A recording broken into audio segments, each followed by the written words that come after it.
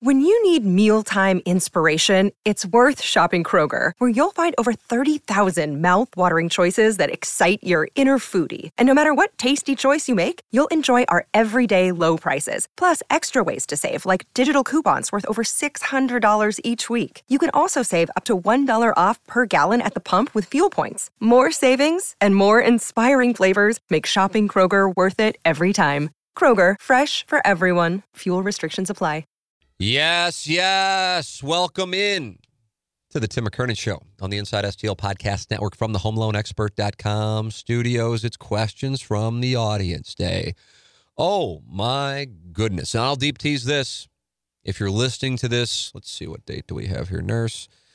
Between June 19th and June 23rd, my deep tease is the interview coming up with Cam Jansen and Reed Lowe.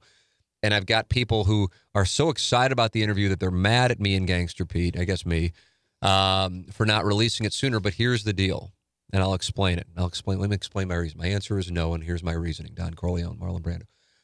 This is what we've tried to do since we started the thing, which I think is important. I would tell anybody starting a podcast to do this.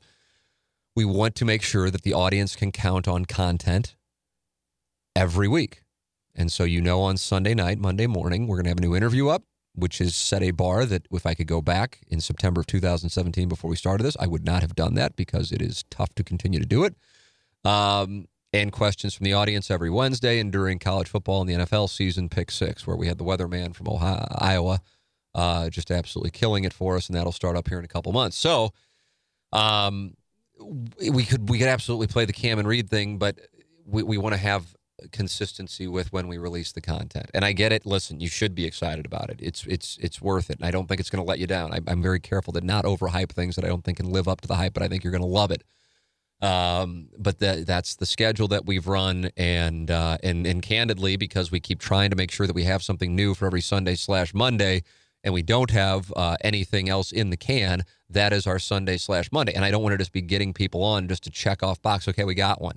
We want to continue to try to deliver the caliber of guests that, for the most part, for nearly 100 weeks, we've done. So that's the reasoning. I understand. Just know that come Sunday, you're going to be able to listen to it, and I think you're going to love it. In the meantime, we got plenty of other interviews. Go back. Here's a little pro tip. Go back and listen to Kerber when he was on, or to Chase when he was on, and it'll get you fired up. Now, this is well before the 2018-19 season. But the passion that they talk about for the Cup and for the game and for the St. Louis Blues, that'll get you fired up. And then, you got Cam and Reed coming up on Sunday, and I know that Iggy is working on all kinds of Blues-related guests, so we might be doing that. I know we're trying to get Stillman and Berube and O'Reilly and Petrangelo and who knows who else. So that's coming your way. So know that. There's your deep tease. The HomeLoanExpert.com studios is where we are. Mark Hanna of Evergreen Wealth Strategies, a wonderful sponsor of this program. Got this email from a listener. I love it because I know that these things go on, but most times, and I understand it, I don't expect people to not only support the sponsor, but then email me about their great experiences. But just so happens I got this. I'm recording this on Wednesday, so I received this on Tuesday. Top of the morning, Tim. I've been a long-time listener of the show, going back to the Morning Grind days and recently your podcast. I've enjoyed the show more than I care to admit. You've always been good about keeping the content fresh and leaving the audience wanting more. Tribute to Jason Barrett. I fall into the 37-year-old demographic for reference purposes. I don't get emails. I don't email or text in, just a plain old listener. Okay, enough with the lemonading. I wanted to let you know that I reached out to Mark with Evergreen Wealth Strategies this morning to set up a time for my wife and I to sit down with him, and was contacted back by him in less than 20 minutes. Of course, I mentioned that I heard about his company from advertising the show, but wanted to pass that along to you as well. He thanked me for, quote, supporting the sponsors, end quote. And we have an appointment to talk with him later this week. Keep doing what you do because it is working. That's from Brian. And he wrote out his last name, but unless somebody says, go ahead and read my name, I never want to violate that. So, Brian, I'm not making this up and just coming up with emails to talk about the sponsors. You really got this. I wouldn't do that. Hell, Brian might email follow-up and say, yeah, use my name. And we can totally validate it. But the bottom line is the sponsors make this thing possible. Supporting the sponsors is the name of the game. Ryan Kelly, thehomeloanexpert.com. Mark Hanna, Evergreen Wealth Strategies, online at evergreenstl.com. Or you can give him a call at 314-889-0503, 314-889-0503, or go online at evergreenstl.com. Mark Hanna, Evergreen Wealth Strategies. We got a bunch of questions from the audience. All right, it's perfect, 10:30. I can't forget that. So I'll try not to like go into like some 2-hour long thing here. And then I don't know, I'm running into this spot where I want to make sure that I don't repeat them. So Gangster Pete, you got to pay attention to see if I get this one a lot. I don't really have a strong feeling on it, which is a terrible way to start because you want to start out strong, but I'm just going through them in chronological order. This is an email. Good evening, Tim. As I sit here watching the replay of Game 7, I have to wonder the financial impact of this magical run. I would have to think that the city, state, local businesses, and of course the Blues greatly benefited from the long run and success.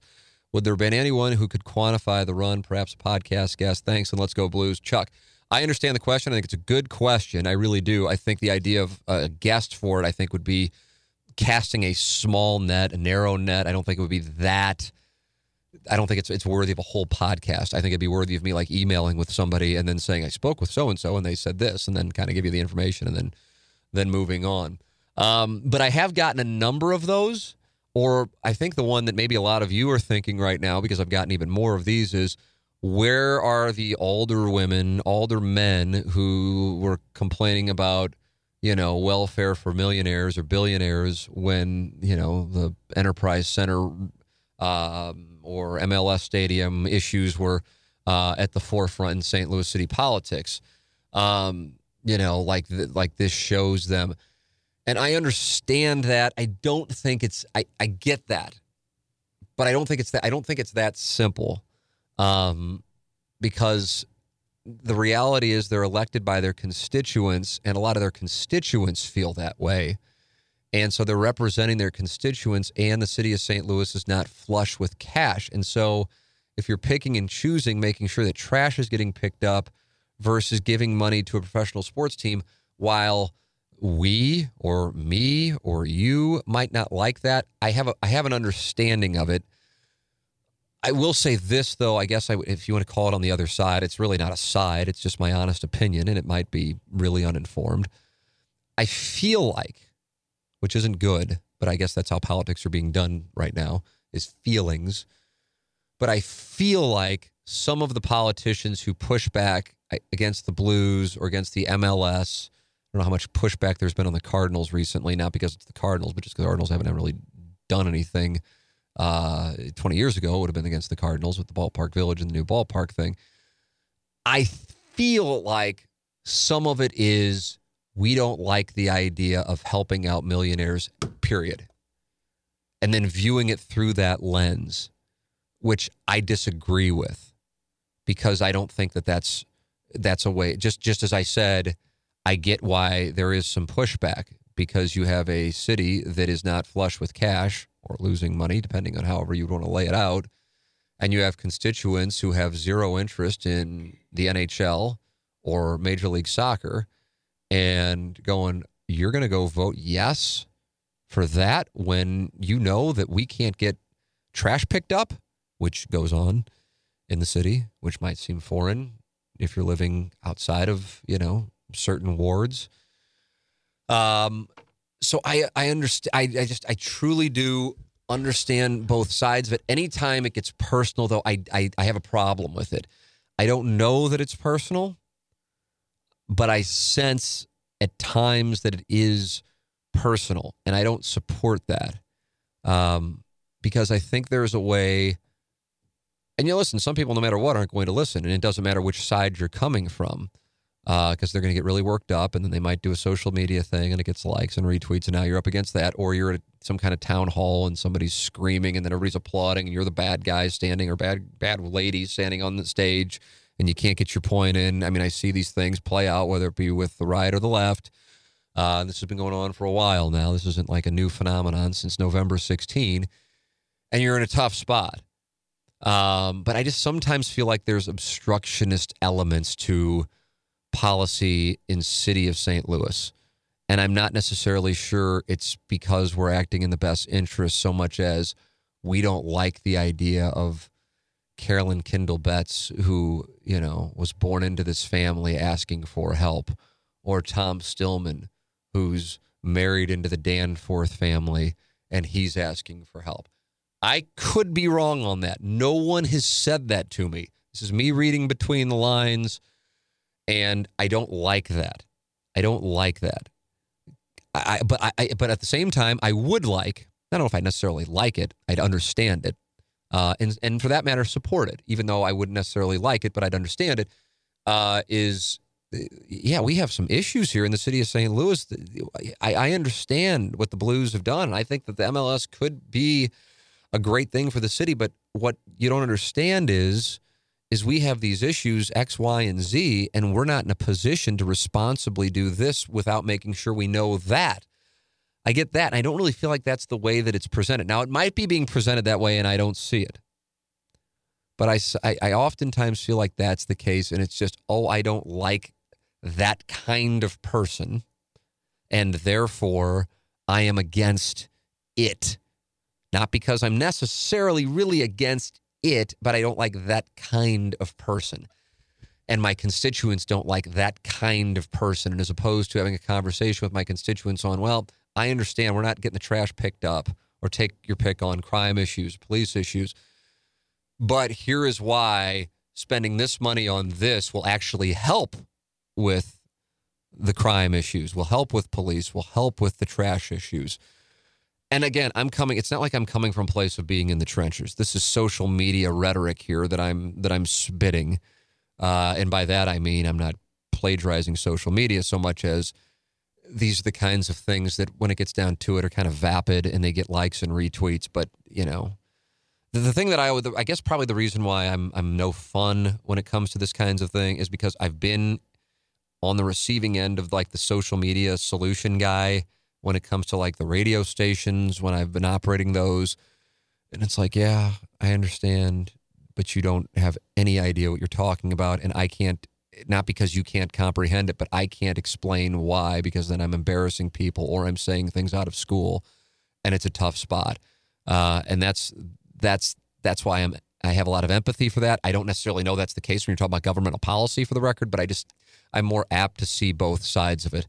With that all said, what you saw from the region, and I always use the term the region because it's not the city, because it's the city, it's the county, it's St. Charles County, it's Jefferson County, it's Madison County, it's a region, it's by state support.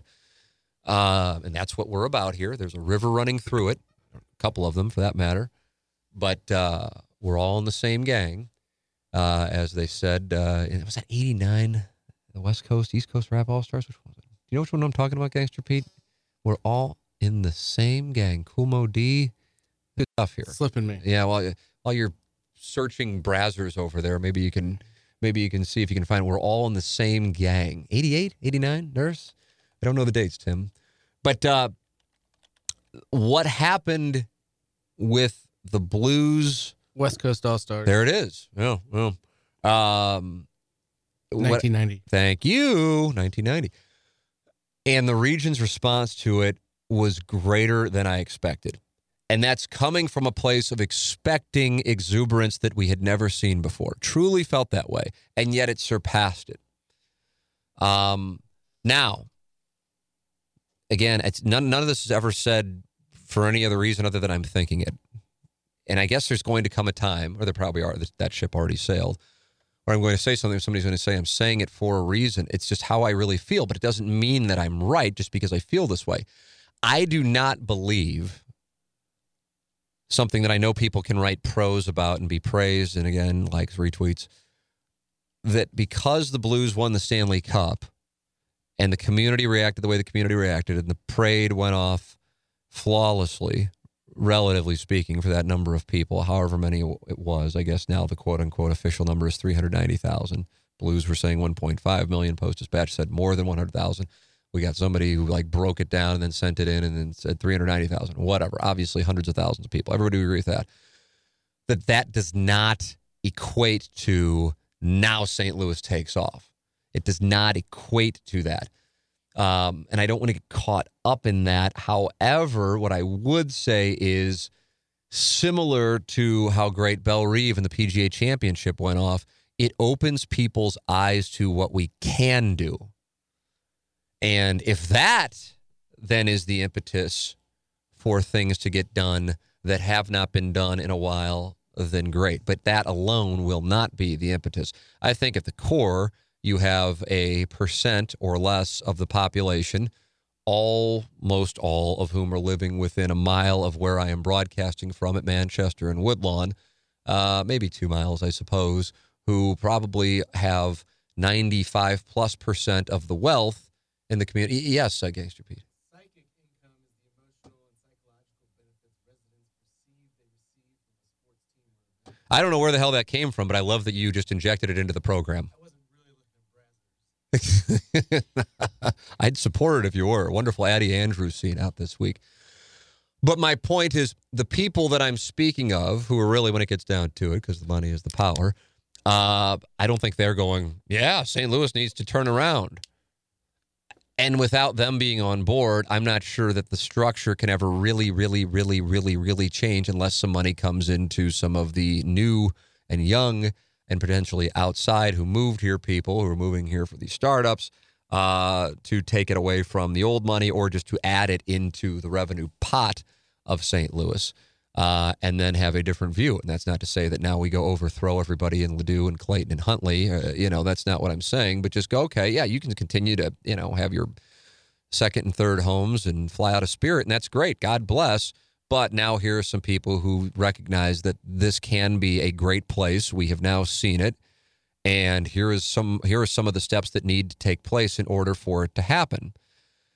And so therefore, I would add this onto the timeline of the last 5 years, because we're coming up on the 5th anniversary of Ferguson, which will lead to some retrospective. And since then, the Rams have left. You had the botched initial MLS operation, of course, crime statistics and so on. But you have also had some great reports regarding startups in St. Louis, new businesses in St. Louis, innovation in St. Louis. You do see some cranes in St. Louis. I think that's a little overstated at times, because I think the people who are talking about that probably haven't been to a lot of other places where there are a hell of a lot more cranes. But nonetheless, there are at least some. And so therefore, I think, again, I keep saying you buy stock in St. Louis. Part of it's because the value's never been lower or was not lower.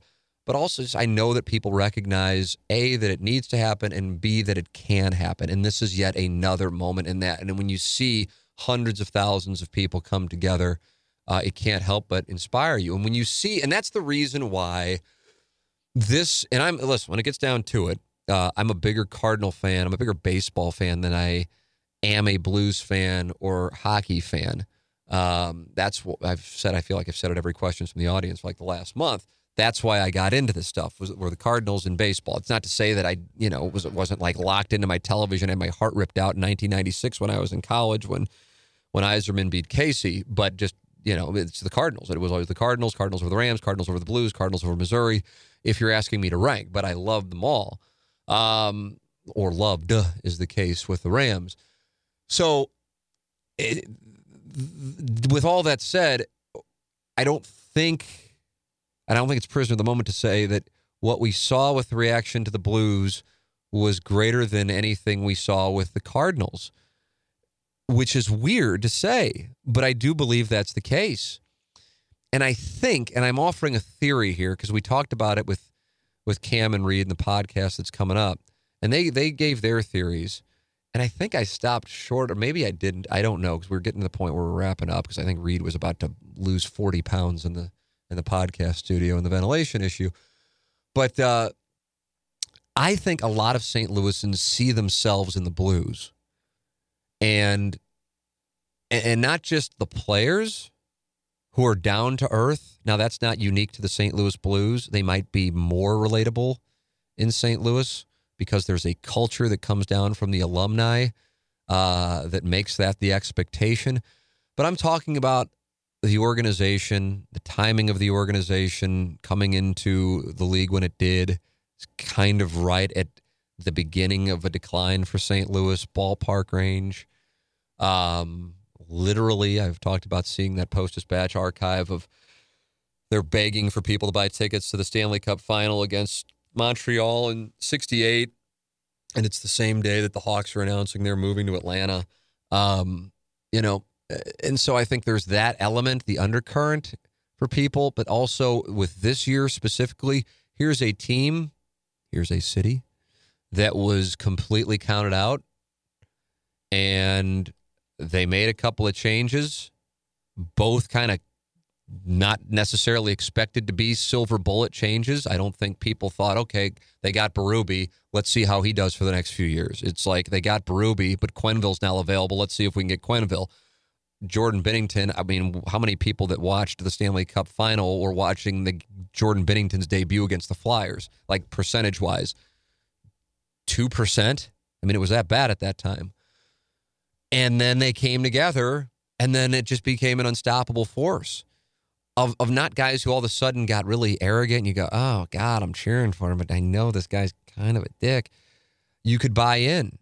And then they lived up to it at the parade. I wasn't surprised by that. And I think if you're around hockey players, you probably weren't. Like when people were making a big deal, I'm like, yeah, I would have been surprised if they wouldn't have done that, actually. That's exactly what I expected. Them getting shit-faced, them using the word fuck every other word, not giving a damn. Jordan Binnington driving around on a scooter because it's batshit. You know, a guy Sanford throwing up in the car. Maroon standing on a Rams towel with the cup on it. I mean, just Chase walking out and seeing the crowd and going, holy fuck. Brett Hull being drunk for like a month straight. But that's the thing. A lot of people go, yeah, that's what I do. I don't snort blow and spend 10 grand on strippers in Miami. So I don't know what that's about, you know? But I can relate to drinking Bud Light nonstop and throwing up and then laughing at my buddy who's singing Gloria like he's shit-faced at 3 a.m. at Double D's. I get that. And so I just think I think in the present, it's as good of a sports win as I've experienced as far as a championship goes. And this is, again, coming from somebody who's a bigger Cardinal fan than Blues fan, although that gap is closing for certain. And that's not because I'm so angry at John Mozeliak. It's because I just fell even more in love with this hockey team over the last couple of months. And I can't wait to watch the regular season, even though it won't change my opinion. Be like, oh, my God, they lost to the Panthers in October. It doesn't mean a damn thing. Just get into the tournament. But I will be looking forward to watching games. I would imagine we'll talk a hell of a lot more about the Blues on the show going forward in the regular season than we have in the past because we'll all be more engaged in it. And the community will be more engaged in it. It is, and as far as the future goes, I think it can have an impact on St. Louis, but indirectly. And then as far as the game of hockey in St. Louis, it was already so strong. And now St. Louis, I think, is positioned to just be a hockey hotbed. And this group of guys who right now are kind of like, you know, oh, look at him out in Las Vegas getting shit-faced and look at the women that are chasing him around at the MGM and all of this stuff, and it's great. But in 15, 20 years, when they come back and walk on the ice, they will be gods. They will always be gods in St. Louis. They will always be gods in St. Louis. I promise you that. Every single one of them. Oh, look, it's Oscar Sundqvist. Couldn't be more excited about it. Couldn't be more excited about it. Who's Oscar Sundqvist, Dad? Well, in the 2019 team, which will be talked about, you know, like some people talk about, take your pick of whatever team, 82 Cardinals, 85 Cardinals, 04 Cardinals, you know, he was the guy that did this and that. And then what about Braden Shen? Well, you know, he's the guy that did this and that. But then, oh, my God, the goal that put him up 3-0 that locked the thing, he's the one who scored it. It's all, and Ryan O'Reilly might as well buy the house that he's going to live in the rest of his life because he will be here the rest of his life. Even if he winds up at some point going somewhere else toward the tail end of his career, he will be a St. Louis Blue. That's it. And that was not the case, by the way, before the Blues won the Stanley Cup. That's not to say that he wouldn't have. Hell, there's a bunch of guys who didn't win the Stanley Cup who live here and coach here and are huge parts of the alumni here. Ryan O'Reilly is now synonymous with the St. Louis Blues. Alex Pietrangelo, a whipping boy for many fans, will now be, he'll still get whipped here and there on social media, but he will always be the guy who wore the C on his sweater the night the Blues won the Cup, and he will be the image forever of what is a phenomenal picture of him lifting the Cup the first time a member of the Blues lifts the Cup. That's Alex Pietrangelo. Can never change. Ryan Kelly's the home loan expert, and he is the sponsor of our studios here on the Tim McKernan Show. Without him, we don't have a podcast. So make sure you're supporting our sponsor, Ryan Kelly, thehomeloanexpert.com. And with interest rates dropping and this being home buying season, this is a prime time to get in and get yourself a great rate and lock in. Or if you want to refinance, now's the time to do so. Ryan Kelly's the person to do it with. He is online at thehomeloanexpert.com. Ryan Kelly, the studio sponsor of this program. Ryan Kelly, thehomeloanexpert.com. You know, I asked this question, so I'm kind of doing my own questions from the audience here. Now that the Blues have won the Cup, what's the next great championship you want to see in sports? I think for me and Gangster Pete, you can chime in, of course. I agree. Mizzou. Yeah. But you know what the thing is about that is that if that were to happen, it's just different in the sense that this was 2 months straight, almost either every other night or every other 2 nights once you got to the Cup final, of living and dying as a community with the results of 60 minutes on a slab of ice. And should Missouri football, I think more so than basketball, but it still have a huge impact over basketball, it'd be one game. Now, it'd be an SEC championship. Inevitably, there'd have to be some huge games and wins along the way, then an SEC championship, and then, I guess, assuming it's still the final 4 teams, then it's got 2. But it's not, I don't know if anything can duplicate this. Now, I remember writing a column at the start of the 2012 season, which it was, if it were put on social media, it would be ratioed like fucking crazy. And I guess I could have been. It was 2012.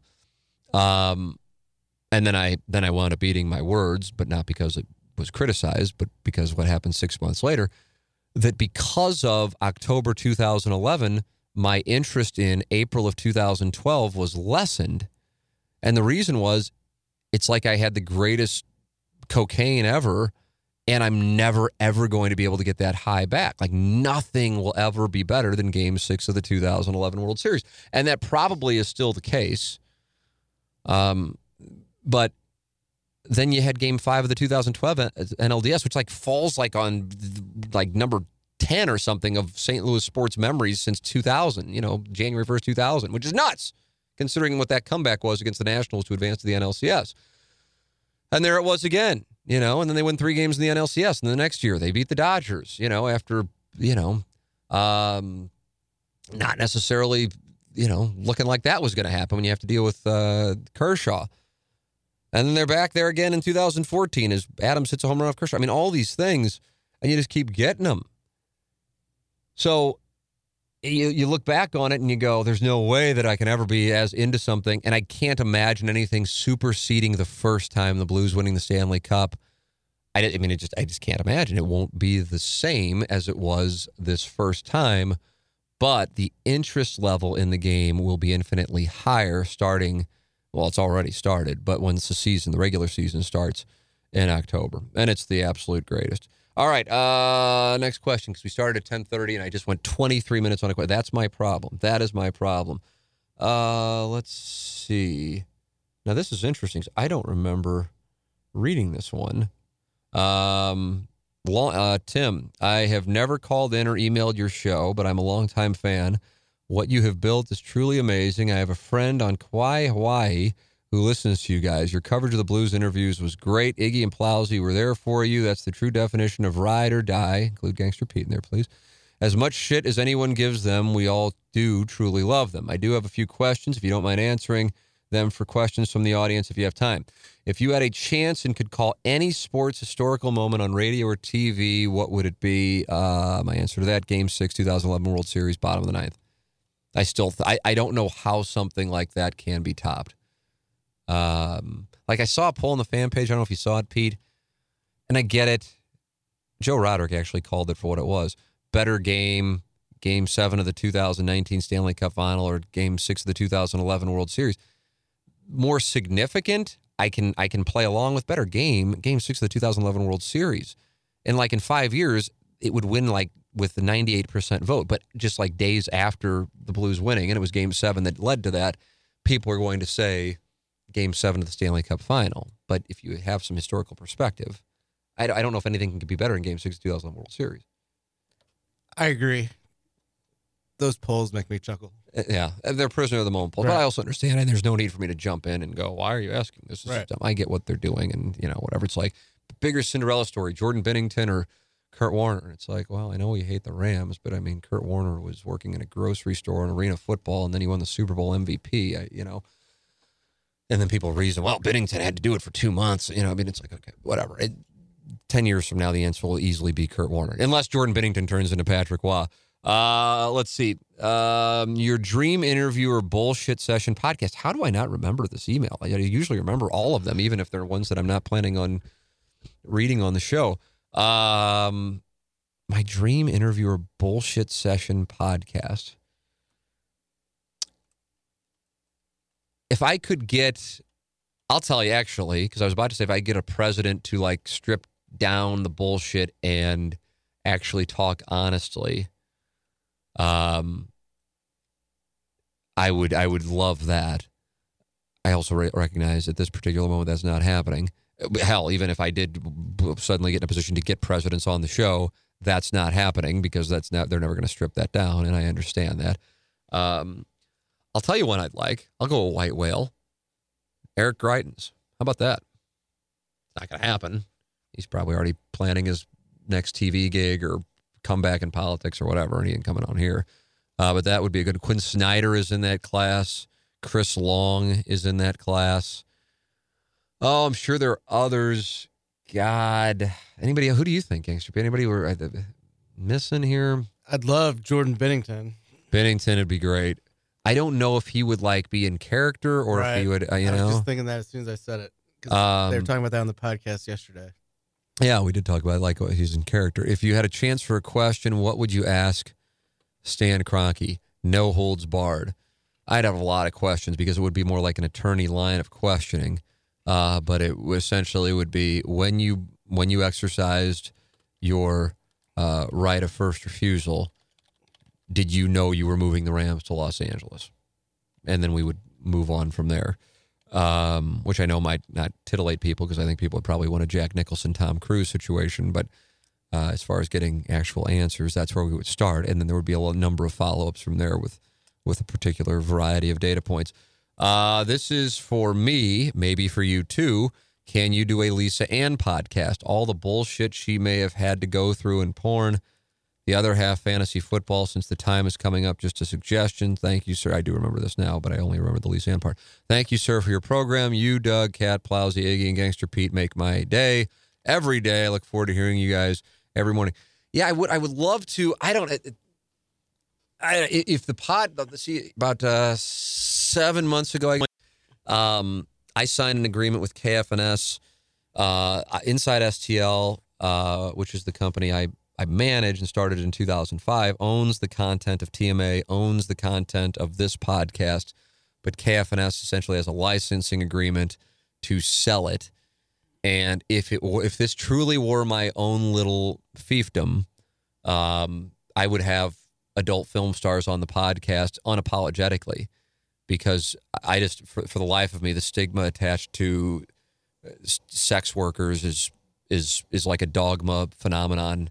And it's just like people accept it. Then you take a step back and go, yeah, why? I don't know. Like, why is that so, can have somebody who like beats the shit out of their wife and like do a forgiveness to her, but you can't possibly have, somebody who has sex on film on, I'm fascinated by it. I think I've said that maybe about once every month on questions from the audience.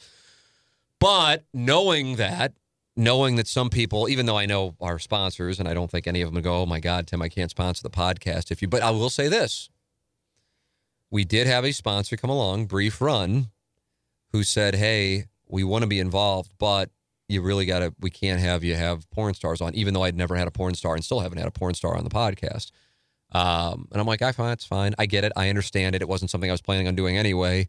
But and the reason for me not planning on doing it anyway was not to appeal to the people who hate me as it is, because I do talk about it, or I'm agnostic or whatever, or just abrasive, I suppose, or not the people I'm trying to appeal to, but like when you're trying to book the DeWitts or Danforth or whatever, and on the off chance somebody goes, oh, you can't go on that show, he has porn stars on. I think we've gotten past that. I mean, first off, all those people have been on at this point, but I think when it really gets down to it, most people don't know or care. That's what I really actually think. But then I think I'm this paradox to people in like the acceptable circles of St. Louis. It's like, yeah, I think he's kind of a creep, but I guess he's kind of doing something okay. So I think it's safe to go on the show because even though he's a creep on the radio, I think he's kind of a decent guy who just thinks creepy shit and says it. I think that's where I am. I think it's where I am because I'm surprised by the caliber of guests we get on here considering how fucking weird I am relative to what is considered acceptable conversation in St. Louis. So that's great because 10 years ago that wouldn't have been happening. I don't know what happened. I have no idea. I don't know. Maybe it's the fact that I spawned. I don't know. I have no idea what happened, but and so some of you are probably going, really? There are people who wouldn't come on, and then some are going, yeah, I'm surprised Bill DeWitt and Tom Stillman, Jack Danforth, and Jim Talent, came on the show. But it's not like I'm like, oh, good, I've got Jack Danforth in here. Let me ask him his favorite adult film stars. I recognize the arena and I respect the parameters, and I know where I can go with certain guests and where I'm not going to go with certain guests. It's interesting. I am.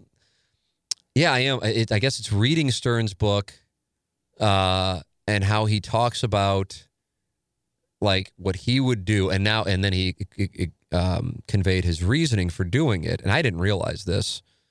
But my interest in him came from the E! Entertainment television show. And when he would have guests on, I didn't used to really get into the guests. Now we're talking about the 1990s. But that's because the interviews would be like maniacal. And he explains, like he listens to those things back now and he's embarrassed by them. And his reason was he felt like he had to keep the audience entertained because he was monitoring every quarter hour for ratings purposes. And he would watch the quarter hours. And when it was coming up, and if he was listening to his guest drone on about something he was bored by, he would say something batshit just to keep the audience tuned in because he was fighting this ratings thing, which is fortunately something we've never had to do. That's huge, man. Because for what this show is, that would be a tough adjustment. And maybe someday we will have to adjust. I don't know. But that's a real thing, and I get it. And that's why now he can have these longer conversations that I just love. They're essentially like podcasts. And that's all I listen to. God, I was playing golf with one of my friends, and he goes, do you listen to Stern Gangster, Pete? I listen to some of the interviews sometimes. God, was it Benji, used his hands on Richard and Sal or something like that? And I'm going, wow, man, I got to tell you, I didn't think there was anything that I would be like, oh, I can't. Listen, if that's what they're doing, God bless them. I don't have to listen to it, but holy shit. Wow. I mean, I'm surprised, especially for where he is at this point, that's like the play. Like, I don't want to do this or that anymore. But now I've got one of my producers pleasuring, but whatever. Either way, the point is I listen to the interviews and I love to let the interviews breathe regarding having Lee. I know it would be a great interview. And I think I don't think anybody would have a problem with it. I thought about it actually while she was in town for the Dotem a couple weeks ago. But the thing is with that is she is so kind in giving of her time and she doesn't get a dollar for it. I mean, it's nuts. And I love it because I also don't think our audience is necessarily the people I'm talking to, though, when I say this stuff, because I don't think our audience is like, oh, porn, that's wrong. I can't believe that, or they might be like, yeah, I don't like porn, but I hate the porn star. I get that, that one, I personally think it's wrong. I think it's disrespectful if I'm married or whatever the case might be, or just view it as immoral, whatever, which is cool, but then not like having this judgment on the porn. I don't think that's the vast majority of our audience. This would be more like if I were like on CamWex or something like that, then it'd be an issue. So I think me having Lisa on the podcast wouldn't be a big deal, but she's so giving her time. The last thing I wanted to do, even though she probably would have done it, and we would have gone it would have been like a Young Page Views thing. We would have gone 3 hours. Going into all kinds of stuff because I know she's gone through some shit, And I'm not talking about like, dealing with family. I'm talking about like dealing in the industry. And she's so transparent with that it would have been, so it'd be a good interview. I don't want to do it over the phone. So maybe we will set it up, assuming she's coming back next year. We'll make sure we'll do it. It's a legitimate question. I hope that attempted to explain it. All right, I'm just in the emails right now, even though I know I got a bunch of.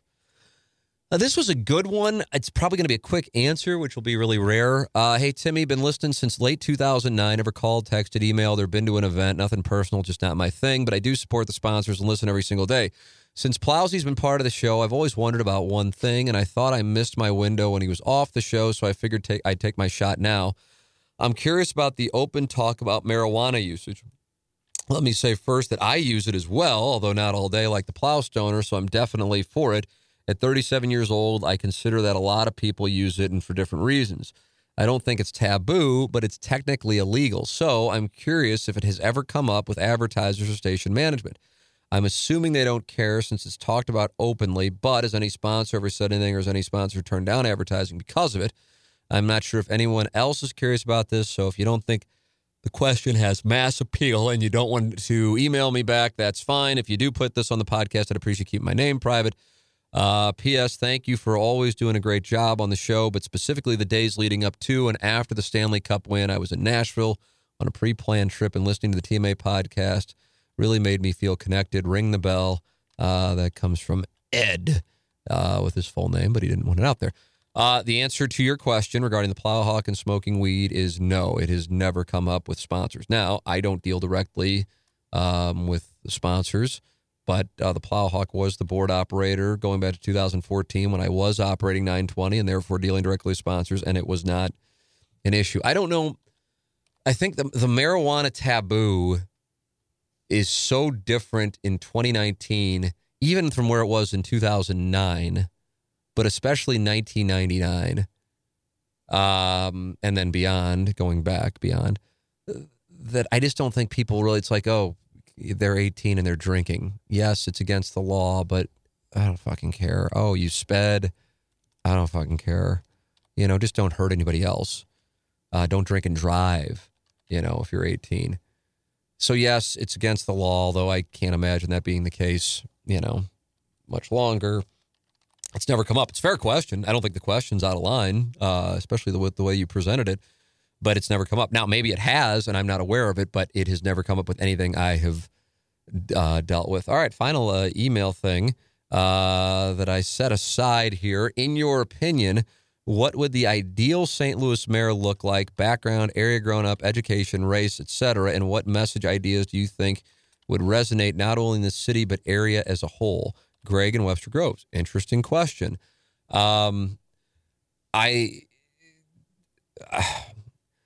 think saying anything about anybody's background, the area they grew up in, their level of education or race, although I understand why one asks that, is just not, I don't want to chastise the question because I understand it. And I think it's an honest question coming from a good place.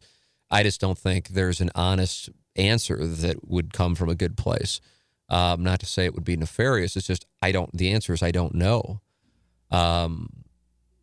Like, does the person have to be black? Does the person have to be white? The answer is no to both. Does the person have to have gone to, a really, really great university? And I'm talking about, take your pick of like an Ivy League or, some really high, Stanford or Duke or something like that. I don't think the answer, that stuff I just don't think matters. I don't think leadership is something that is taught in a classroom. I don't think leadership is something that you can ask for. I think you conduct yourself how you conduct yourself, and then people either choose to buy in or they choose to say, this person's full of shit and I'm not impressed. And that's pretty much it. Rarely are you going to be able to get that back. It's going to take dramatic circumstances for that to happen. Using an example, President Bush, George W. Bush, did not have a real high approval rating on September 10th, 2001. And a week later, he had a very high approval rating as the country came together through tragedy. and the Bush v. Gore thing of late in 2000 and early in 2001 went by the wayside because the country is united by tragedy. So, taking that now down to the local level, I really don't know. I don't know if I feel like I have seen someone get actually elected. Okay, so these are all these qualifiers for a statewide office or a Missouri representative senator office in the last 20 years who I can go, that person right there. That person is the person. That person I will follow. I buy into. At the same time, I don't know how many I would say nationally I feel that way about. And I would imagine a number of you share that opinion. Locally, though, you take out the Fox News, MSNBC, whichever place you go and get your news from, which unfortunately, but understandably, leads to the way people see the world. That's not necessarily in the equation. And, I think if anything, people have distrust of, see Steve Stenger, or lack of respect for, see Lyda Krewson, or see as the status quo, Lyda Krewson.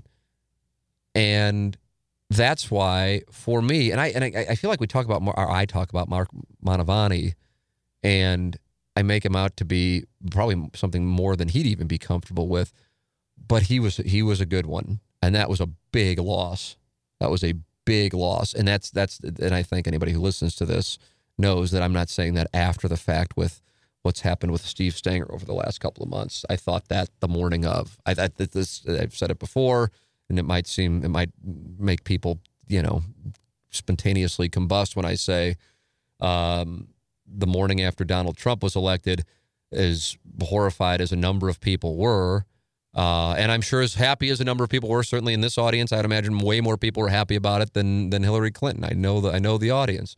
I was more really concerned about the Eric Greitens election, which might be wrong for the record, but I felt like with Trump, you kind of knew what you had, and you might love it or you might be cringing and focused on November 2020 in November 2016. With Eric Greitens, I'm like, oh my God, this guy is dangerous because I see all the tells of a problem, but it's like cloaked if you don't know any better. And I don't feel like I'm like vindicated by what wound up happening. It sucks that it happened. And so the same thing with Mantovani, but that wasn't necessarily because of a strong dislike of Steve Stenger at all, so much as it was like, wow, this is the exact kind of candidate I feel like we need. Somebody who doesn't need it, somebody who has zero aspiration for any office beyond the one that he is running for, and someone who doesn't care if it's not popular. He's going to do what he believes is right for the greater good. That's what I'm looking for. Republican, Democrat, couldn't care any less. I think the city of St. Louis and winning there and then actually leading effectively is a really tough challenge. Not to say that county executive would be easy. It's a tough challenge because I do think it's so divided, and it's not just divided by the famous or infamous Delmar divide racially, but pockets of different politics. And so to answer the question, because I was about to say, and some people who I think may think they don't like each other, but when reality comes down to it, I think they actually do. They just don't get a chance to hear from each other. And so anytime this question gets asked, and when Danforth, or I guess it was David Hunn, said that Danforth was feeling me out for running for office, which I still don't believe was the case, but I'm flattered that David Hunn actually thought that. What I think of, because I've thought this growing up in the city, going back to the 1980s, it always stood out to me, even before I was 10 years old, which I know sounds weird, how, because weird is not the right word, odd is not the right word, how unspoken yet prominent race factors into the city of St. Louis. And how I think it's one of our biggest issues, and how even me just saying that right now pissed some of you off. And I think it's such a core issue. Now, what do you do about it? Like, you can say that stuff and you can get people cheering for you and you can tweet that shit out.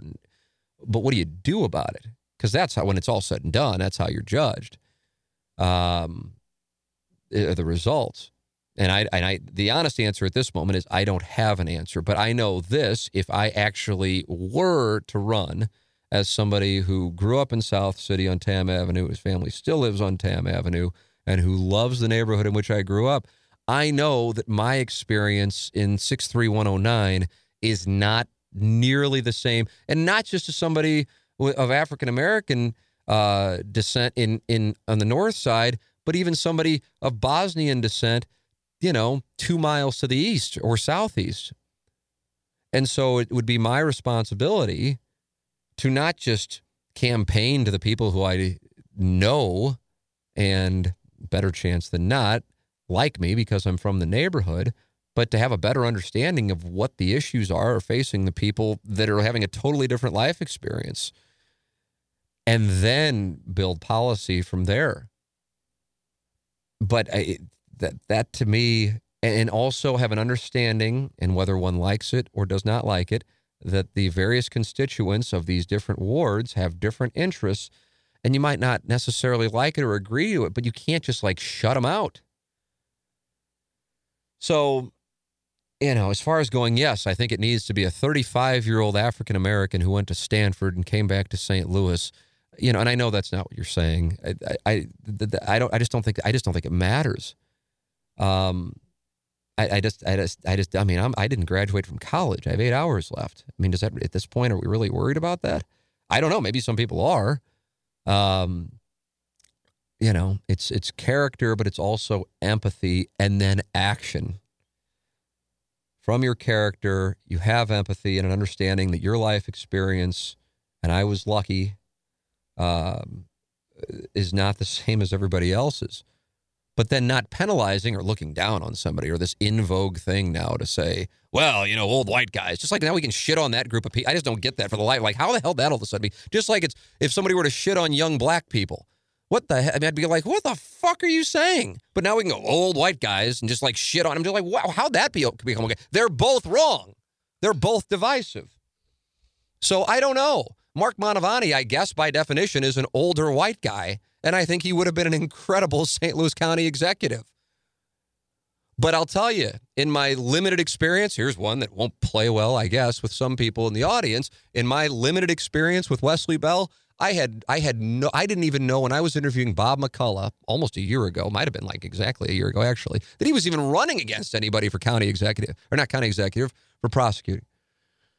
And then he loses to Wesley Bell, and I'm like, man, who is Wesley Bell? And then I meet Wes. And I interview Wes, and I've gotten to know him a little bit. And I'm like, Wes is a sharp guy. Now, things get portrayed certain ways, and people might not like him for whatever reason, but he's a sharp guy. And Wes I think he's a couple of years older than me. He's African-American. He's from the north side. I think he went to Hazelwood East. Well, it just, that doesn't matter. I'm not getting angry with you, Greg, and Webster Groves with a question. I'm getting worked up here because it just doesn't matter. Because I do feel like, by the way, that the Democratic Party feels like it has to make sure that it has a certain kind of background for its presidential candidate, which is so fucked up. Well, we ran out of women there last time. That didn't work out. Well, what the fuck? You ran out of a white guy in 2004 and it didn't work out. You ran out of a white guy in 2000 and it didn't work out. I mean, you run out the best candidate. And if people are not going to vote for somebody because of their race, then they're just as intolerant as the people they're claiming intolerance for on the other side. It cuts both ways, man. Now I'm all fired up, and I haven't even gone to the fan page yet, Pete. I haven't even gone to the fan page. Let's see what we got here, because there were some good ones on the fan page. Put the Mike Lee Lisa Ann picture so I could find it. Mark Hanna of Evergreen Wealth Strategies. Can't emphasize enough how important it is to have a financial advisor, but then it's not just any financial advisor. It's somebody who knows but cares. Again, plenty of people can know but cares. And Mark Hanna helps everyday people every day get their finances organized. You can call him at 314-889-0503. That's 314-889-0503. Or go online to evergreenstl.com. His name is Mark Hanna. He is with Evergreen Wealth Strategies. And I can tell you from getting to know Mark here over the last year that this is a first-class person who has your best interests at heart. And just calling him at 314-889-0503 is going to make you feel better and you're on the right track. Mark Hanna, Evergreen Wealth Strategies, 314-889-0503, or go online at evergreenstl.com. O.J. Simpson is on Twitter. Who would you love to go completely unhinged on Twitter? It's a great question. The honest answer is I get uncomfortable when I see that anytime. So I wouldn't love to see anybody. I guess Lana, because Iggy would be worked up about it, Lana Rhodes, which probably is happening, actually. I don't think I follow her anymore. I don't even know if she's tweeting. I'm always so uncomfortable when I see that because I'm just like, oh, shit. They're going to want that one back. You know, it's rarely do you get in a Twitter thing and go, I'm glad I did that. Oh, you know, so my honest answer is Lana Rhodes. Terrible answer, honest answer. When you copping young Jameson his first purr of J's, bro? That's from Manchild 79. It's a wonderful question. I don't know. Jameson has this thick blonde hair. For my money, it needs a haircut, but now it's kind of like, well, and if he's like me, in 17 years, he's going to start losing it. So maybe we'll start harvesting it now for a big hair transplant procedure then.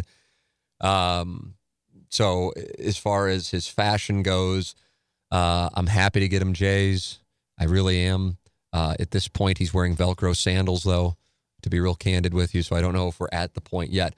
With the death of Better Together in the Blues Cup run, how much time does that buy the city and county to get their crap together? In other words, how long until everyone is bitching about the same problems again? Does the sad economic state of Illinois have any bearing at all on the prosperity of the city moving forward? I actually think the answer is no, but I think it should because I come from a regional standpoint. That's why you hear me, and I said it earlier, I view things from a regional perspective, even though I realize you're talking about a variety of different governments. And then when you include Madison County in there, now you're talking about another state. But when Vince Shame was in here, he talked about the region. He didn't talk about, St. Louis City and County. He talked about the region. I mean, you have this huge, I just always feel like it's such an odd thing. That is my go-to word, isn't it? Odd and fascinating. I got to get better. I got to go like Doc Emmerich and get a thesaurus and just come up with a variety of words. But that there is this huge resource that is on the other side of the Mississippi River with a monster population, and it's just kind of like flies under the radar. Well, it doesn't count. Yeah, I know. I mean, it's Illinois and a lot of Illini fans, but, it's Illinois. I mean, it counts, and it's a resource. So along those lines, it's similar to what I talked about a little earlier with the Blues Cup run. I think it can give people a realization and a sense of pride that then can lead to improvement. I don't think it alone leads to improvement.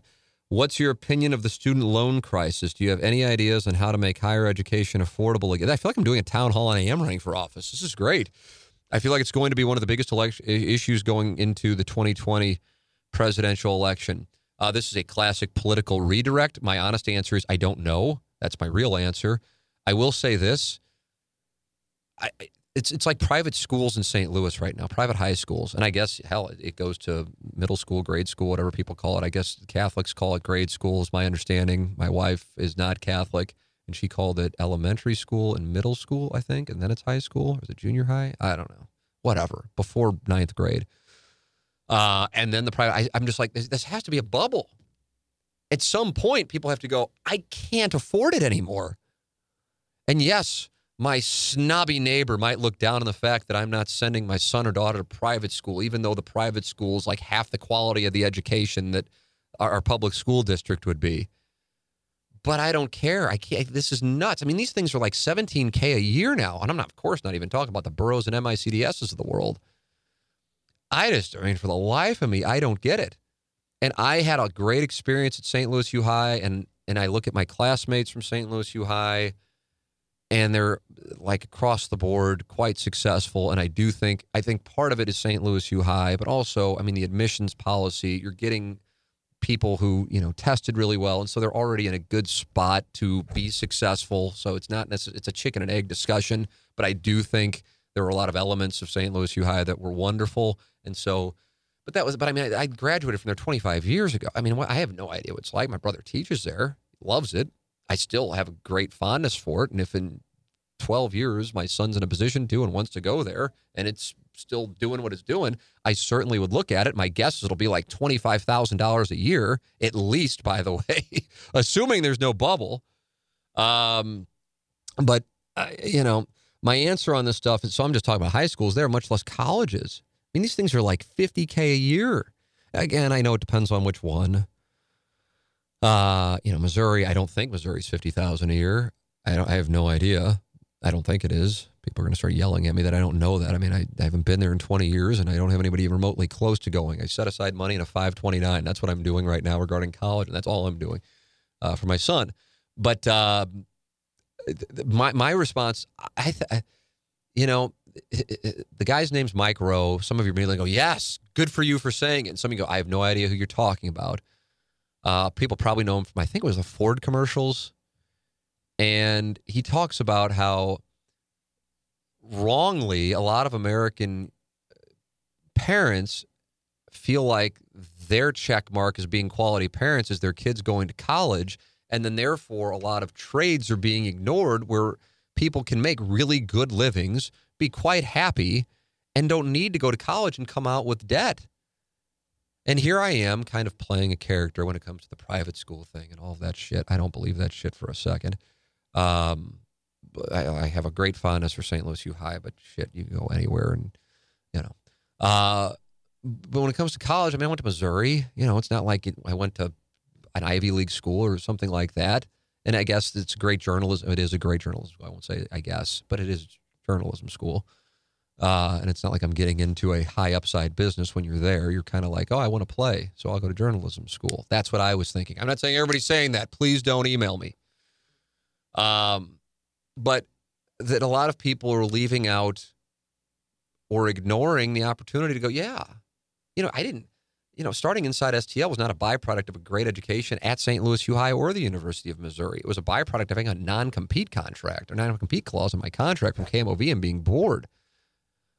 Now, somebody like Pete with his MBA certainly would be better fit to start a business and build the business than someone like me who was way behind on that and still probably is. But you can learn about it and, grow a business without having a college degree. And I feel like it's kind of an obvious statement. So my point on that question, which doesn't necessarily answer that question specifically, is I think part of it can be averted by not going, actually. And I realize that, listen, if you want to be a doctor, if you want to be an attorney, you don't have that luxury. But I don't know. I'm like almost as far away from it as you can be with a 1-year-old. The only way you're any further away from it is if you're like 50 and you don't have kids and you're not going to have kids, and it's just not, it's going to be like, oh yeah, 30 years ago I went to college, Oh yeah, people have $200,000 in debt when they leave. That sucks. But I don't know. I just always kind of felt like, I'm telling you, I thought Missouri was easy. Again, it's 20 years ago. Maybe it was because SLU was tough. St. Louis U High, not St. Louis University. It's not to say St. Louis University is not tough. You got to be so careful with everything. But, I was there to fuck around on TV and radio and, so I had a different experience. So it might not be fair to say. I mean, like Alexis Strauss, Joe's daughter, she's graduating with like double majors in econ and math. I assure you her life experience in Columbia is a hell of a lot different than me fucking around on KOMU on the weekends. So with that all said, my answer is not don't go to college. That's not my answer. But I do feel like a number of people are like, oh, I have to go to college in order to make a living. And yes, if you want to be a doctor or an attorney, or you want to be in finance, yeah, you can't just like go, okay, that's it. I went to St. Louis U High. I'm moving to New York and going to live on Wall Street now. That's not the way that it works. I understand that. I guess my answer is more toward those who just kind of go and then wind up with like a communications degree and, and go, well, all right, I got a degree and I have no idea what I want to do. That's where I'm going. But in fairness, I also know a lot of people, hell, in their late 20s still don't know what they want to do. So why would somebody at 18 all of a sudden know what they're going to do? So I don't have, my answer is I don't know. But regarding that, I do feel like a lot of people feel like they just have to go to college, kind of like I feel like in St. Louis, a lot of people, especially if they're Catholic, feel like they just have to go to a private school when they live in a school district where if they went to the public school, they would get just as good as an education for free. And they're already paying for it. Well, their parents are already paying for it via the taxes. And that makes me cringe. And I don't think it's really for, well, I think it's important that my son or daughter experience theology class. I think it's more for, well, I have to be able to say that they went to a private school. And that's cringy to me. What else? I'm on a Banny Rooster kick here. You have the chance to ask your business/entrepreneurial idol one question. Who is it? What is the question? Why did you choose that question? I got to tell you, Timmy recaps. He really gets some good questions in here. And then when I'm not prepared for them, then they lead to me having the delay tactic. I don't know. Gangster Pete, here's my delay tactic. Who is your entrepreneurial idol? Do you have one? Off the top of my head, no. As far as like business goes, it'd be my dad. Yeah, that's a good answer. I don't know. I'll tell you this. It's kind of a deep tease. I might be at a on the verge of doing something, that would be a change, and I won't. I don't say I won't. It is highly unlikely I will do it until I know that I have at least a pool of a certain number of people who would join me in the venture, because you live and you learn, and I can't do it all by myself. That's an obvious statement, but I've lived it trying to do it all by myself. Not all by myself, that's not fair, but doing a lot of it, doing essentially like 3 jobs myself. And then my wife also being involved, and that just really led to a stressful time. I think the way that things worked out at 920 and the fact that we did not have kids allowed that to happen, which then allowed TMA to continue, which then allowed us to be where we are 6 years later. So I'm grateful for that. I don't believe everything happens for a reason. I don't subscribe to that. I know it sounds good. Maybe it makes people feel better. And maybe everything does happen for a reason. I personally don't believe it, but who fucking knows? I just know that happened to work out, because if I did have at least one child, if not more, in 2013, 920 would have never become CBS Sports 920. I wouldn't have done it. I wouldn't have taken that chance. So having lived that, I know that I need to have people on the team, or know that people are interested in joining the team before I would do it again. And that's the way to lift the ceiling of the potential of the business. So going back to the entrepreneurial element, I don't know. I think some people would potentially think Dave Portnoy. I respect that he grinded in 2004 or 5 when he started Barstool in a way that I did not, because I had a full-time job and was making a decent living. It's not like I was a millionaire, but I was making a decent living. And that was his job. Part of me, in a way, wishes I didn't have that check coming in every 2 weeks, because then I would have been crazy about building inside STL. And who knows what that would have turned into. But I can say this, what is the question and why did I choose the question? I really don't know. The question for me, for what I do, or what we do, or what we try to do, is how do you monetize the content you have? I can tell you that's what's on my mind. That's what's on my mind. I feel like with TMA and with these podcasts, and then you can expand it to like the stuff Cam does, and he did it on KMOX too. What Dan McLaughlin and I did in this past Cardinal off season. There are all these things you can do now that just 5 years ago you could not do. And they're so easy to do relative to what they used to be that I can immediately video broadcast to, if enough people are watching, hundreds of thousands of people by holding up my phone. I don't even need a tripod. I would put a tripod up. And to be able to do that all by myself. That's right now it's commonplace, but 5 years ago that was not commonplace. The podcast, which is like the joke now is everybody has a podcast. Well, 12 years ago, not 12 years ago, 2012. So 7 years ago, when producer Joe came to me about this podcast idea, and then we wound up pitching it to, we pitched it to Kyle Loesch, to Keith, they were more from financial investment, Keith Kachuk, and then Joe Buck, which is how it led to me and Joe Buck doing a show for a week, which was the sickest guest list in the history of KFNS, and can't imagine that'll ever be duplicated. But that's at the time, few people were doing a podcast. And I remember like kind of our business model was reflecting, or our attempted business model was reflecting Adam Carolla and going, yeah, Adam Carolla's making a lot of money with this. This podcast thing could be big. So you spot it, but then you go, well, how do we monetize it? So that's the question I ask. That's not, and I don't know. My understanding, well, Pete, you're the one who said it. And to Pete's credit, with all the great personalities we've had as producers for TMA, and kind of signature people that are still talked about. Obviously, producer Joe's texting in through the show, hazing Iggy all the time. Pete, and this isn't a shot at anybody else because they weren't given this charge, but Pete took the lead on a merchandise thing that I said, you can do it all you want. And I think it was like a $300 investment. I think that's what it was. And I'm like, dude, I've done the merchandise thing. It doesn't work. And Pete says to me, as producer of TMA, but brought on more for the business element, because producing TMA is essentially, it's 7:07, let me hit the switch. Now, you might not agree with that, maybe, Pete. You might not say that. There's a little more to it. But I said, I know your business background. That's why I'm intrigued with you as producer. What do you want to do? And you were big on the merch thing. And I'm like, merch. And then it was like a $300, for real, that's it, $300. And that's turned now into, I don't even know. I mean, I guess it'd be irresponsible to even start publicly talking about the total revenue that's coming in off the shirts, but I know it's substantial in a major way. And like every month or every other month, there's one that winds up hitting. And if I'm not mistaken, the reason I bring that up is because Barstool, a big part of their growth was merch. Yeah, that was the huge part. Yeah. It still is a big part. Yeah, oh my God. I feel like it's even bigger now, but I'm just aware of it more now.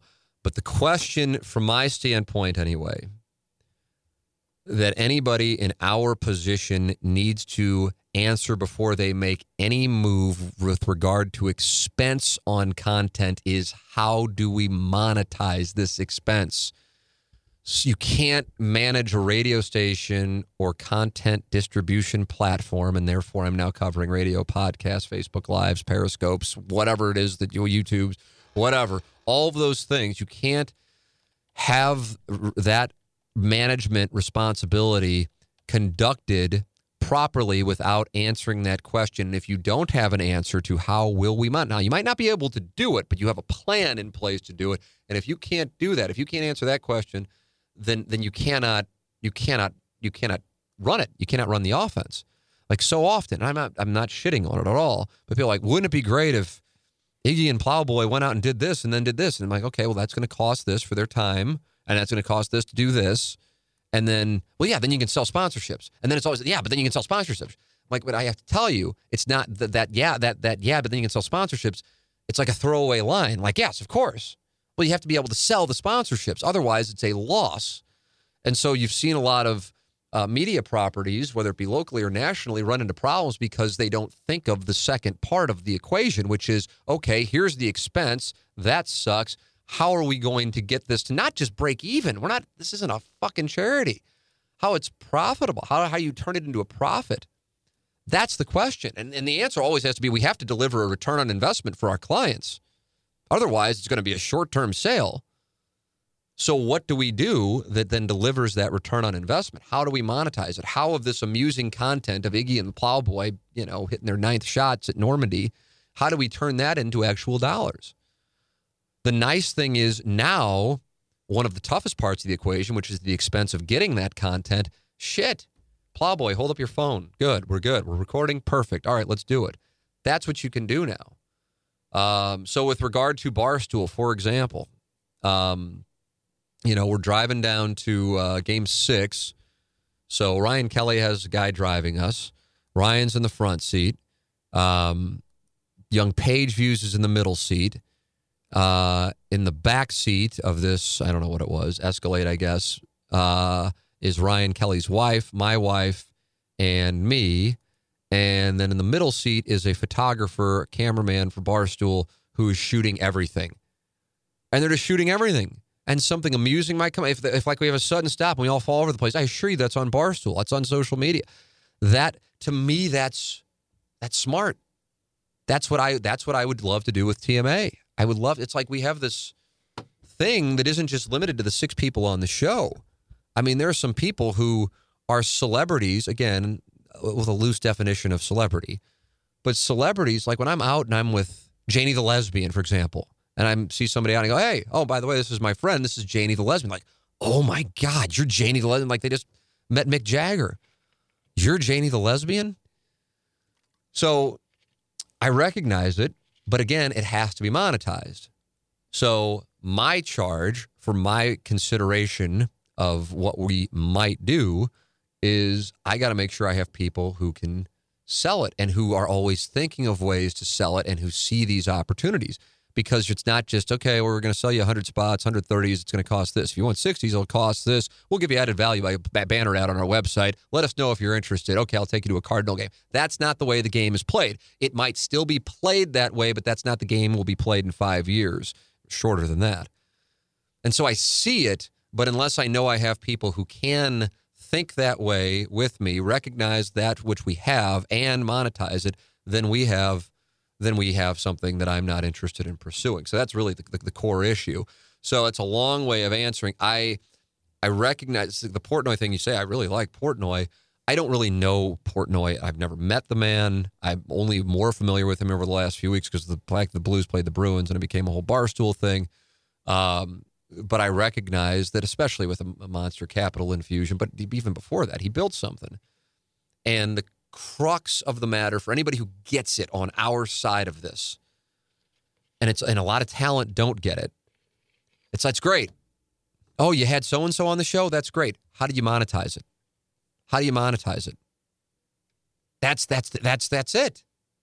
Tell me about your wonderful idea and your great podcast. How'd you monetize it?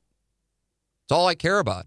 And then for those who don't get it, then I come off as the bad guy. God, we're doing all of this. And they're not. How do you think we should monetize it? Nobody is just a host anymore. Nobody really was ever just a host.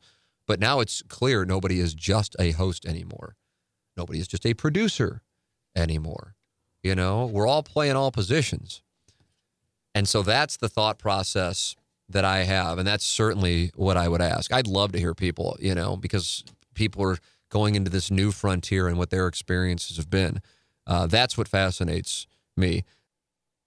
James Carlton of the Carlton State Farm Insurance Agency is my insurance agent. So this is a first-hand endorsement of James Carlton and his staff in Webster Groves. 314-961-4800 or go online at carltoninsurance.net. I think a lot of people just go, okay, well, I've got a guy, I've got a lady, I'm good. I don't really care to talk about insurance. It's something, I'm 25, whatever. And that's fine. I understand. I used to think the same way. And then I go down to my basement on March 30th of 2019 and the basement's flooded and the world changes. It just so happens, because my interactions with James have been so positive, that my wife and I switched to James Carlton in late 2018. And I'm telling you, if we had not, the odyssey that has been a flooded basement throughout all of this precipitation in St. Louis would have been infinitely more difficult to navigate without somebody as active.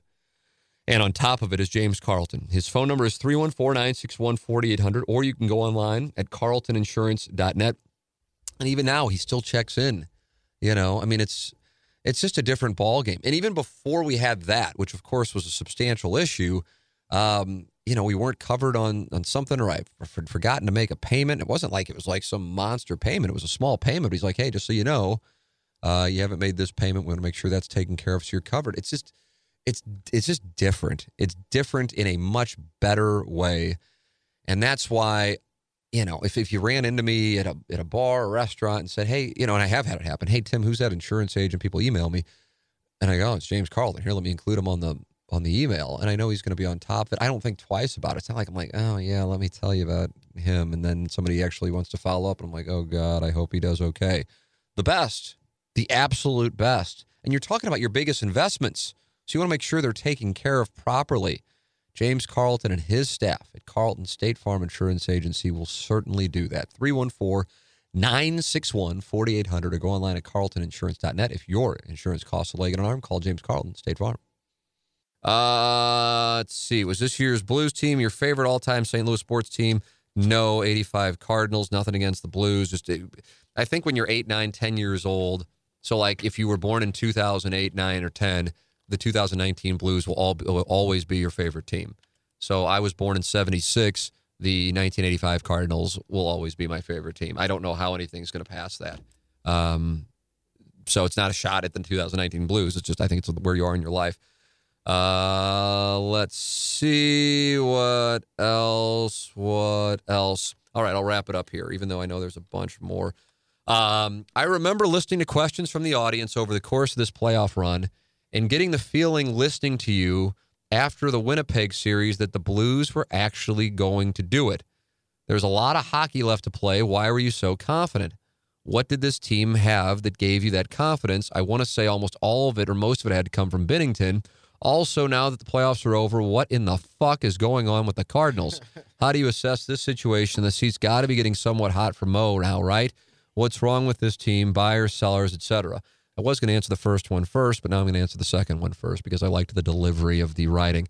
Candidly, up until the last couple of nights, the fascinating Marlins games, I have not really been watching the Cardinals. How can you? And then anytime, one of my favorite rites of spring, because it puts me in a good mood because I know it's going to be warm for a few months. And as much as I love college football, I'm kind of on edge. So I'm like, fuck, it's about to be cold and I can't stand it. Is to be watching a playoff hockey game. And it's just like, you're like snorting this incredible shit. And you're just like on edge. And it's now, the first period intermission. And then you flip over to the Cardinal game and it's like, you just like come crashing down. So, you can't go from one to the other, you can't. So now I'm easing into the baseball season. And I think the rush of 2 months of Stanley Cup playoff hockey is going to make it very tough for me to invest emotionally in the Cardinals, especially with this product. Also, I think the game is at a point now where it's strikeout or home run. And I know it's kind of like a narrative, like a pardon the interruption, Skip Bayless type of thing that people say, but the stats actually back it up. And I really don't like that. Just like 3 minutes ago, I said was my favorite team, the 85 Cardinals. They hit like no home runs. So I don't know. I really thought, and I'm not abandoning it right now. As we're sitting here, they're 3.5 games out of first. I think the complaining about the team is a little overstated for where they are, especially considering the lesson we just got taught by the 2019 St. Louis Blues. With that said, they're 3.5 out because they're in a shitty division. There are teams in second place in other divisions that are 10 back in their division. Rockies, Dodgers would be an example in the NL West. So proper context as always, at least an attempt for it. I thought Derek. Well, here's recommended. My recommended viewing is Quest for the Stanley Cup on ESPN Plus, 100%. And my recommended reading would be Derek Gould Sunday article on the Cardinals and their trades over the last few years. It's startling. Now, it's not anything that I was like, oh, my God, they didn't get anything back for Luke Voigt? What? They didn't get anything back for Tommy Pham? What are you talking about? I'm aware of all of this. But, like, when it's laid out, it's rough. And that's the thing. I guess I'm going to perform some autofellatio here. But, if I'm right, then, I'm right. Because if I'm wrong, I'm wrong. And I'm not going to run from either one. When people were complaining that the Cardinals wouldn't spend money, which I think died down with the Goldschmidt thing, but I guess it still goes on. I don't know. It's so odd to me, but there I am using the word odd again. When people were complaining that the Cardinals not spending money, then it was Goldschmidt. I said, I just don't believe that's the case. I said, what you should be keeping an eye on is their evaluation of the talent that they are either bringing in or that they are trading away or that they are saying is going to be the future and then comes up and doesn't do shit. And then they wind up trading away. That, to me, is where you have an issue. Now, if you want to, get people sticking around through your T's and hold Bill DeWitt accountable for not giving out shitty contracts, even though he's given out some shitty contracts, then you can play that card. But the talent evaluation is the problem. Talent evaluation is real scary. Real scary. And that, to me, is the core issue. It's not a lack of a willingness to spend money, but that's the thing that kind of gets a wing of the fan base going, and you can play to that base. But that's not the issue. But at the same time, look where they are, and look how they've performed. And what I would tell you is they're 3.5 back, and they're performing almost all of them below where their career numbers are. The thing, though, that you need to keep in perspective, or I need to keep in perspective, I'm the one answering the question, is that, not all these guys are 23 years old. So, there's some guys who are on the other side of 30, and it might not just come back just because that's where they have been in their careers. I'll tell you something that I'm stunned by is how inconsistent, how there are holes in the rotation. At spring training, when I was doing that show with McLaughlin and people were talking about adding another arm, I'm like, why in the hell would they add another arm? And now look, it's like they should really add another arm. I think there's another arm there to add. If they truly are all in, as they said they were before the season, there is no reason for them not to start knocking on the door of take your pick of either on the East Coast, the batting practice wounded Max Scherzer, or on the West Coast, the guy who has owned them multiple times, Madison Bumgarner. No reason not to do that. The Brewers were aggressive in 2008 to get Sabathia earlier in the year before the deadline. There's no reason why the Cardinals can't do that if they really are believers that this team can do it. I don't know if they'd believe that. I don't know what the hell they're doing with Jordan Hicks. It's an odd usage pattern. I also know many of you are like, yeah, I haven't really watched a game yet because I'm still like on the high from the Blues and the Stanley Cup. So, we haven't dug into it, but I'm confused by it. Regarding John Mozeliak's seat being hot, I don't think that's the way that it would work. I'm not saying that it should or shouldn't be. I'm just telling you I think somebody else goes before he goes. He's the president of baseball operations. Maybe they'd get rid of Mike Gersh, but I don't think Mozeliak goes. I just don't. I mean, Bill DeWitt, it takes a lot for him to part ways, especially a guy who won a World Series and has been part of the organization for 20 years. You might not like that, but that's what I think is the case. And then your first question, Tom, I remember listening to QFTA over the course of this playoff run and getting the feeling, listening to you after Winnipeg, that the Blues were actually going to win it, going to do it. There's a lot of hockey left to play. Why so confident? What did this team have that gave you that confidence? I want to say almost all of it or most of it had to come from Binnington. This is a terrible answer, but it is the truth. Because when it happens in poker and somebody says that they get like if it's a competent table, they get laughed out of there and everybody's like, well, I got to get up and pot with this guy now because I know he's an idiot. I just had a feeling, but I just had a feeling. That's the answer. And it's weird.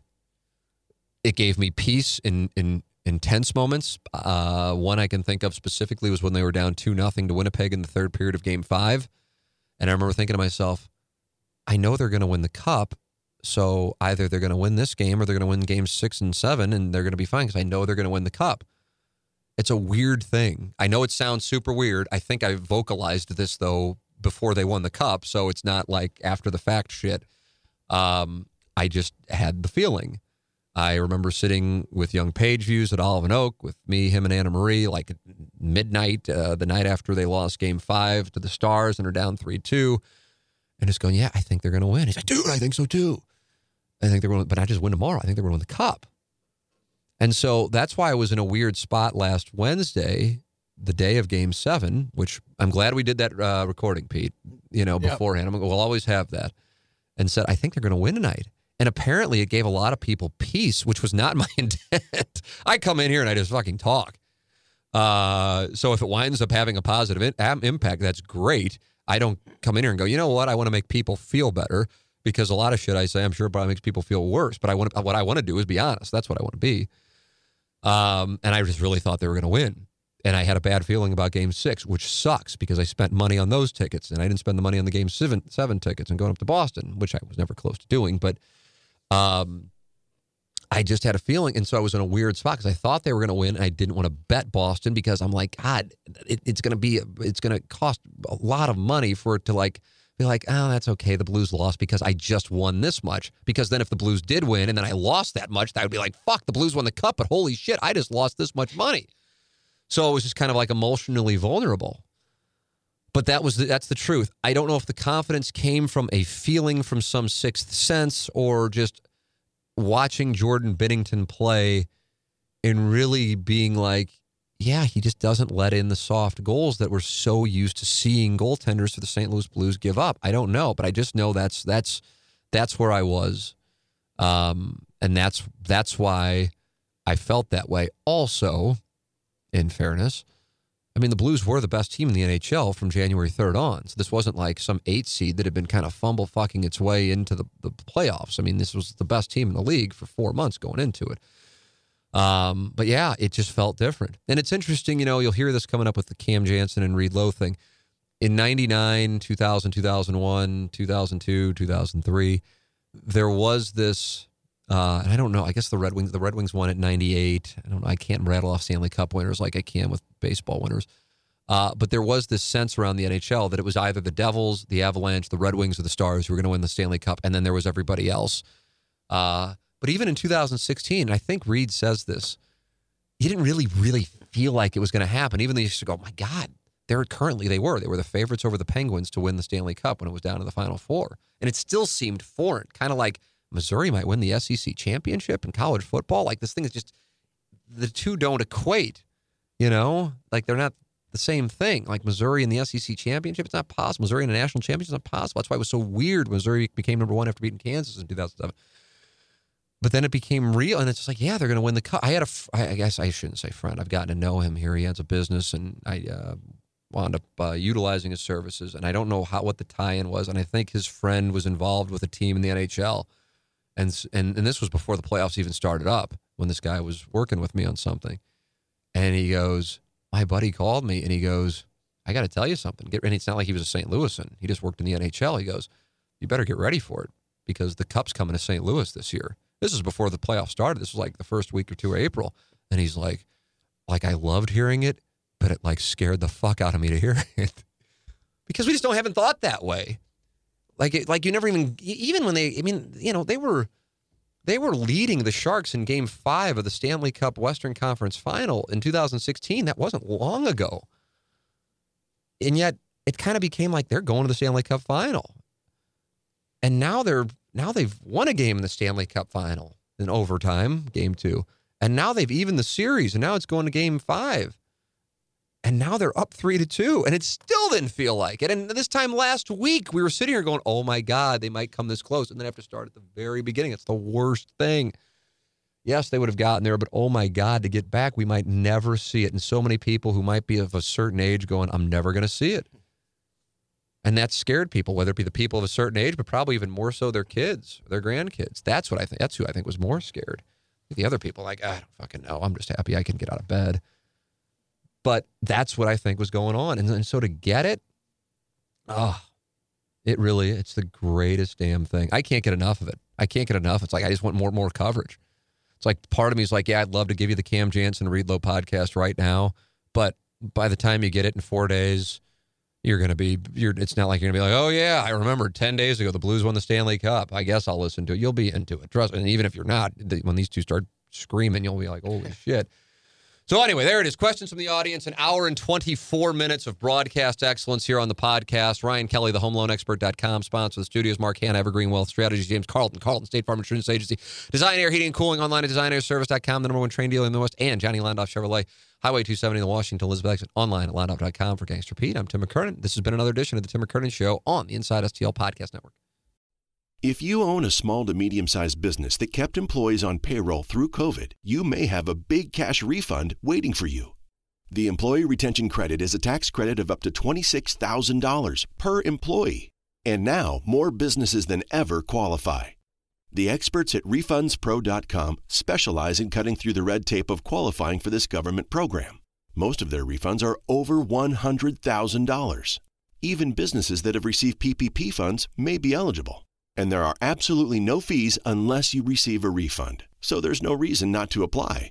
If your business experienced shutdowns, limited capacity, supply chain challenges, or reduced revenue due to COVID, you likely qualify.